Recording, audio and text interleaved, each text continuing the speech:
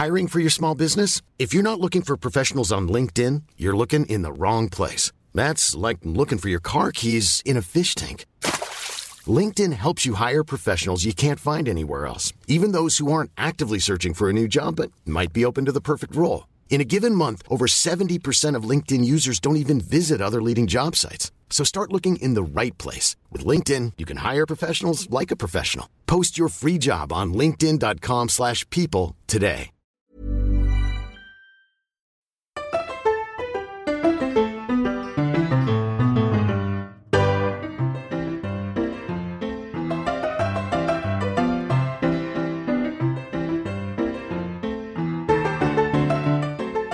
¿Qué tal? ¿Cómo están? Estamos aquí en el último diario de cuarentena de esta temporada, por así decirlo. Yo soy Martín del Palacio, les estoy hablando desde la montaña, desde Montjuic hasta arriba en Barcelona, que estoy viendo desde aquí la Sagrada Familia en una vista que extrañaba porque hace tiempo que no había podido venir desde que arrancó la cuarentena aquí. Llevamos casi 50 días. Hoy por fin se abrió la posibilidad de hacer paseos y bueno, pues me vine aquí a la montaña que está muy cerca de mi casa y pues uno de mis lugares favoritos en la ciudad. Quizás escuchen voces a mi alrededor porque pues resulta que pues, a todo el mundo se le ocurrió la misma idea de salir a pasear y pues sí hay un montón de gente hasta ahora, pues más o menos respetan la distancia, no por completo, pero pues más o menos ahí va. Y bueno, pues este es el último episodio del diario de cuarentena en esta versión, digamos, que arrancamos desde el principio. No sabemos, o sea, seguramente vamos a hacer más episodios siempre y cuando pues se justifique, pero ya no serán diario como habían sido hasta este momento. Y bueno, la idea del episodio de hoy es pues platicar un poco de lo que aprendimos, de nuestras reflexiones, de qué hemos pensado durante este tiempo. Primero lo voy a hacer yo, después Luis vendrá y lo hará él también para terminar con el programa. Pues la verdad es que yo no soy muy de grandes aprendizajes y de frases positivas y de superación personal. Esa no es mi onda. Los que me han visto, digo, los que me han leído, los que me han visto, pues lo saben, ¿no? Y los que me conocen aún más. Para mí, ¿qué ha sido la cuarentena? Pues me parece que ha sido una oportunidad para poder, pues, en primer lugar, huevonear sin culpabilidad, aunque francamente contra lo que esperaba he tenido mucho más trabajo de lo que tenía normalmente, ¿no? O sea, con este podcast, con Desde el Bar, el otro podcast, ya era una idea arrancarlo, pero bueno, pues digamos que se volvió una realidad un poco antes de la cuarentena y se consolidó en esta cuarentena, con programas de la NFL, con textos.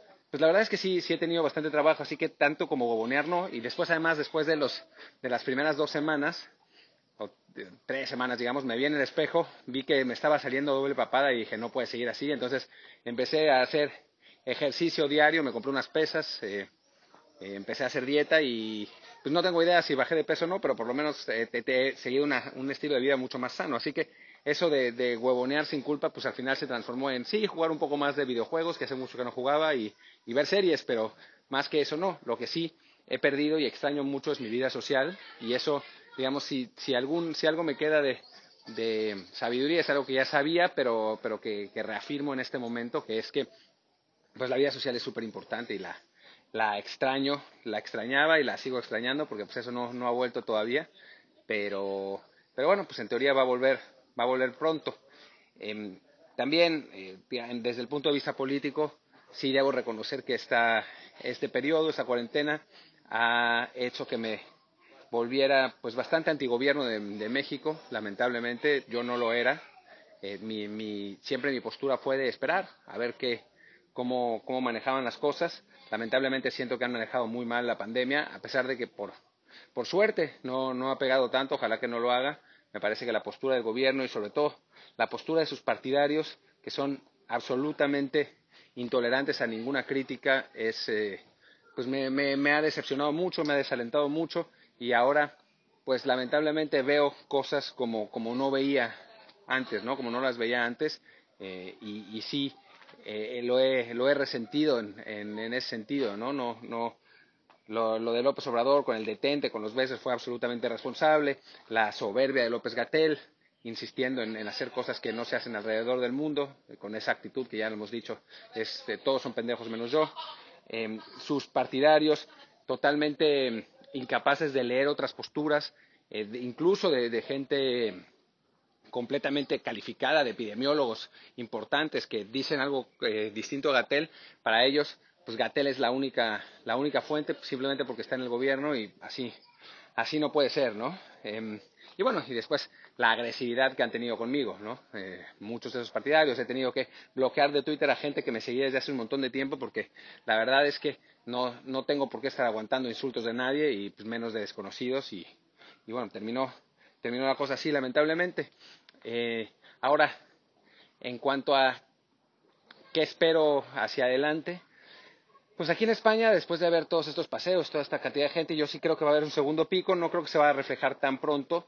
Creo que todavía, o sea, bueno, no creo, va a haber todavía una desescalada, va a haber, digamos, más libertades, y esas libertades van a llevar un aumento de los contagios.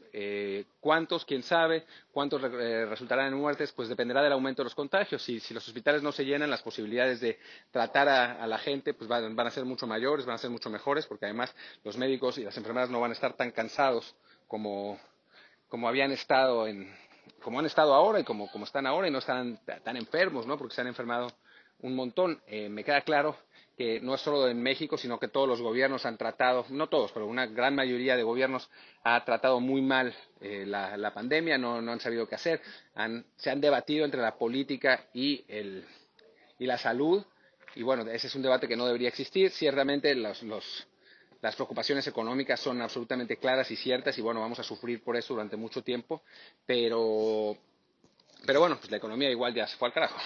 Entonces, pues no haber priorizado la salud me parece un error, pero bueno, que ahí sí entiendo por qué. Lo que sí no entiendo es lo que llamo el efecto Boris Johnson, ¿no? La total ignorancia de las medidas que había que tomar, el que los tengan sin cuidado por completo esas medidas. La verdad es que es algo que a mí me parece muy triste, y que lamentablemente se vio en varios gobiernos, incluido el de México. ¿Qué espero para México en adelante? Pues ojalá que haya algo, que haya un factor externo, como ha habido en otros países, que detenga los contagios. Ha habido casos como el de Rusia, que en principio los contagios estaban detenidos y después volvieron, tristemente. Ojalá que ese sea el caso, ojalá que México esté bien, por todos los que nos escuchan, por mi papá que está ahí, por la gente que quiero que están ahí, esperamos. Y que todos se cuiden en la medida de lo posible. Si el gobierno no actúa, pues que actuemos nosotros, que actúen todos. Y bueno, y en cuanto a qué balance saco yo personalmente de esto, pues ya había dicho del extrañamiento de mi vida social. Sí creo que es importante, ha sido importante para mí entender, o sea, para mí, mi manera de ser, entender que uno no puede estar postergando cosas, porque pues quién sabe qué va a pasar, ¿no? O sea, normalmente nos decimos eso y al final no hacemos nada, ¿no? Pero pues en este caso sí pasó algo que era impredecible para nosotros los mortales, ¿no? Ya había científicos y epidemiólogos y Bill Gates que decían que podía pasar, y bueno, pues no, los políticos no le hicieron caso, y bueno, creo que eso, ¿no? Ha sido una buena muestra de que pues tenemos que hacer las cosas que queremos hacer, porque quién sabe cuánto más tiempo vamos a estar aquí, quién sabe cuáles van a ser nuestras libertades, quién sabe, o sea, no sabemos. Ahora sí que el futuro no está para nada escrito, y pues nos corresponde escribirlo a nosotros, y vivirlo nosotros. Y esto es lo más autoayuda que me van a escuchar nunca jamás. Y bueno, pues eso, esencialmente. Quiero agradecerle a todos los que nos acompañaron durante esta etapa. Qué gusto que han estado aquí. Espero que lo que hayamos dicho les haya servido para entender cómo está la epidemia alrededor del mundo, para prepararse, para tomar medidas. Y bueno, ahí estamos en los lugares que conocen, en Twitter, en el podcast Desde el Bar, en en Instagram, en todos lados donde me pueden localizar a mí, donde pueden localizar a Luis. Y bueno, no es un adiós, sino un hasta luego, porque claramente vamos a hacer podcast de tanto en tanto. Y bueno, yo termino ahora porque estoy aquí en la montaña y me están devorando los mosquitos. Ya siento piquetes en todos lados. No era una sensación que extrañaba, ni mucho menos, así que mejor lo cortamos aquí. Muchas gracias, yo soy Martín del Palacio, mi Twitter es martindelp y los dejo con Luis Herrera, que pues les va a decir sus enseñanzas, a ver si él es más... sí, amigos, esto es lo que he aprendido de la cuarentena, porque pues si eso esperaban de mí, pues no lo encontraron, pero espero que lo que hayan escuchado les haya gustado. Muchas gracias y nos vemos en todos los otros espacios y aquí pues cuando se necesite. Chao, chao. Gracias a Martín por su participación en la apertura del programa de hoy. Ahora me toca a mí cerrar el episodio. Yo lo hago desde la playa. Estoy caminando entre Barceloneta y Nova Icària, las playas urbanas aquí en Barcelona. Esta es de hecho la segunda vez que grabo el final del episodio, porque la primera, después de haberla acabado, resultó que no se grabó. Entonces quizá esto resulte más corto de lo que había esperado. Pero bueno, solamente me gustaría añadir lo que ha sido esta sensación de volver por primera vez a la playa, de volver a ver el mar, pues por primera vez en 7 semanas, poquito más quizá. Y sí, es una sensación de, pues entre alivio, alegría, de regresar a un sitio que me agrada tanto en lo personal, de saber que recuperamos un poquito de normalidad en esta situación que aún es muy grave y que sin duda hacía mucha falta poder tener esta oportunidad de hacer un paseo, hacer un poquito de ejercicio, tener esa libertad que damos por sentada tanto tiempo y que habíamos perdido en los últimos pues, casi 2 meses.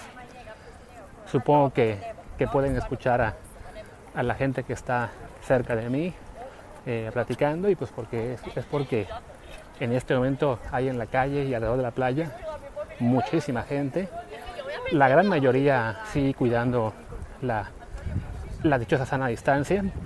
Está muy buena parte de la gente con sus cubrebocas. También pues sí he visto alguno que otro que está un poco despistado y que no parece estar respetando del todo las recomendaciones, pero en general la gente sí está siendo muy consciente, está saliendo en grupos de 2 personas, casi todo mundo, o solos. Quiero creer que los que he visto que son 3 o más, pues en su mayoría serán familiares o gente que comparte la misma casa. Quizá las chicas que se oían detrás de mí hace unos momentos, quizá ellas no, pero bueno, en su mayoría la gente está teniendo buen juicio y no está tratando de arriesgarse de más, porque a fin de cuentas esta libertad que estamos recuperando hoy es solamente parcial, y esto es porque pues aún falta mucho en esta lucha contra la epidemia de COVID-19, ¿no? Los números aquí en España y en general en Europa han bajado lo suficiente para poder empezar a bajar un poco las medidas de contención, pero sigue habiendo muchos enfermos, sigue habiendo muchos contagios, sigue habiendo muertes. Hoy en Italia fueron creo que 192 y además sumaron más de 200 que no habían contabilizado antes en residencias y fuera de hospitales. Aquí en España fueron creo que 270, entonces pues sí, es una cifra que evidentemente aún es muy alta, es muchísimo más alta de lo que fue de hecho el día que estaba el estado de alarma por lanzarse, pero bueno, que suponemos que en los próximos días seguiremos viendo bajar estos números y así poco a poco podremos recuperar más libertad, más movilidad, la economía se podrá ir reactivando poco a poco y pues con el tiempo alcanzaremos un punto en el que, si no regresaremos a la normalidad por completo, porque eso evidentemente no pasará, al menos hasta que haya una vacuna o se alcance esa dichosa inmunidad de rebaño que intentaron conseguir en 3 semanas en Suecia, Reino Unido o Holanda, por ejemplo, pues sí podremos empezar ya a convivir de una forma distinta con este virus que será parte de nuestra vida por un rato, ¿no? Es imposible llegar a 0 contagios y 0 muertes en absoluto. Incluso cuando haya una vacuna seguirá habiendo gente que no tenga el cuidado suficiente o que se contagie, pero bueno, ya será como un virus más, como una enfermedad más y la humanidad podrá seguir adelante, ¿no? pero en lo que llegamos a ese punto, pues nos toca cuidarnos, seguir manteniendo la distancia social en la medida de lo posible, reconocer que aunque un día como hoy estemos todos desesperados, y les digo literalmente que yo creo que hoy vi a media Barcelona en la calle, por lo menos más gente hoy que la acumulada a lo que vi en las últimas 2 semanas, pues ya que pasa este primer impulso de salir, porque nos surgía a todos, pues la gente se cuidará y mantendrá sus salidas y sus interacciones sociales a un mínimo necesario, porque evidentemente todavía falta mucho, ¿no? Lamentablemente para nosotros que vivimos en Barcelona, pues no estamos todavía como para irnos de fiesta al antro, y justo estoy pasando ahora enfrente de algunos de los del Port Olympique, a donde solemos ir algunas veces. No está todavía para que venga el turismo extranjero y llene las calles.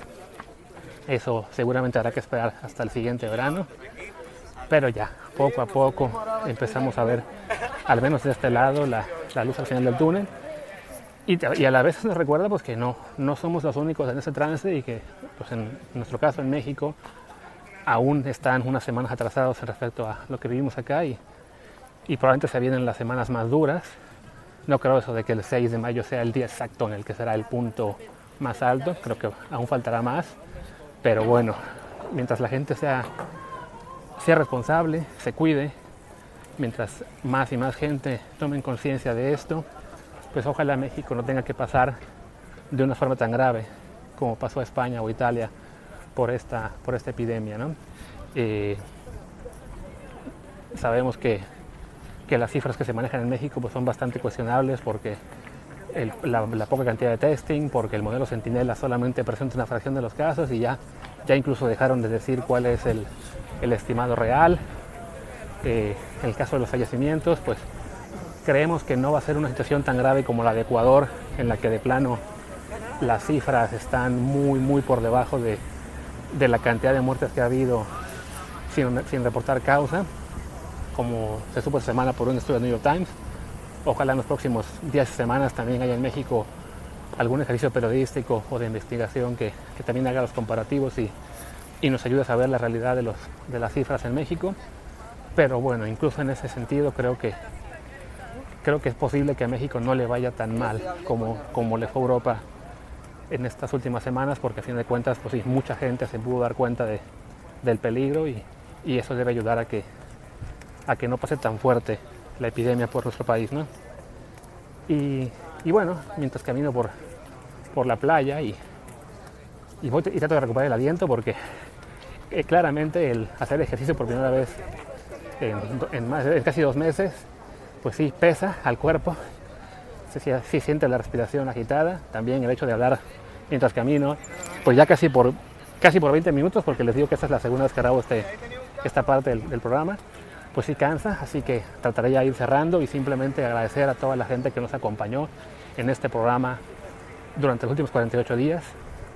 Hoy se termina, no el tiempo de cuarentena, pero sí esta, digamos, primera temporada en la que hacíamos episodio diario. Ya no va a ser así. Creemos que ya no queda mucho más que decir de nuestra parte todos los días. Ya no quedan muchos testimonios que compartir que sean muy distintos unos de los otros. Entonces, esta oportunidad de salir a la calle a pasear, a recuperar algo de libertad, la vimos como un buen punto para darle final a su vez a este principio, ¿no? Aún falta, si en los próximos días, semanas, ocurren cosas que nos hagan considerar que es necesario hablar, pues ya grabaremos de nuevo y presentaremos un nuevo episodio. Mientras tanto, a todos los que nos acompañaron en el programa, a los que nos acompañaron dando su testimonio, a los expertos en sus diversas ramos que también colaboraron con nosotros en algún episodio, a todos ustedes muchas gracias. Ha sido pues en lo que cabe un placer estar para ustedes y compartir este momento con todos. Ojalá no tenga que volver a hacer una circunstancia como esta nunca más, pero apreciamos que nos hayan acompañado y ojalá que lo que hemos hecho en estos últimos 48 días haya servido para algo para ustedes, ¿no? Entonces, pues nada, muchas gracias a Martín por estar en este viaje también, que lo convencí, porque al principio no estaba muy convencido él de hacer este programa diario. pero creo que sí nos ha servido para por lo menos no volvernos locos sin nada que hacer algunos días. Y ya, me estoy repitiendo, así que gracias, cuídense mucho y hasta pronto.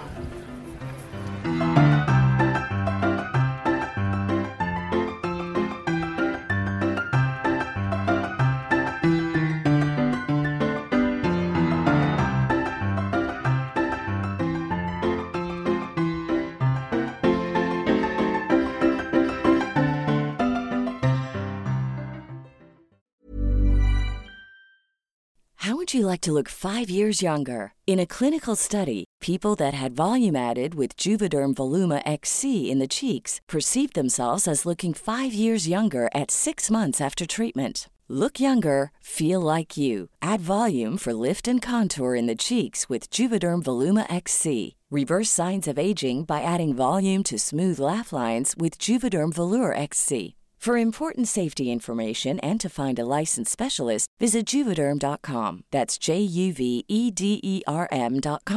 Not for people with severe allergic reactions, allergies to lidocaine, or the proteins used in Juvederm. Common side effects include injection site redness, swelling, pain, tenderness, firmness, lumps, bumps, bruising, discoloration, or itching. There's a risk of unintentional injection into a blood vessel, which can cause vision abnormalities, blindness, stroke, temporary scabs, or scarring. Talk to a licensed specialist to find out if it's right for you.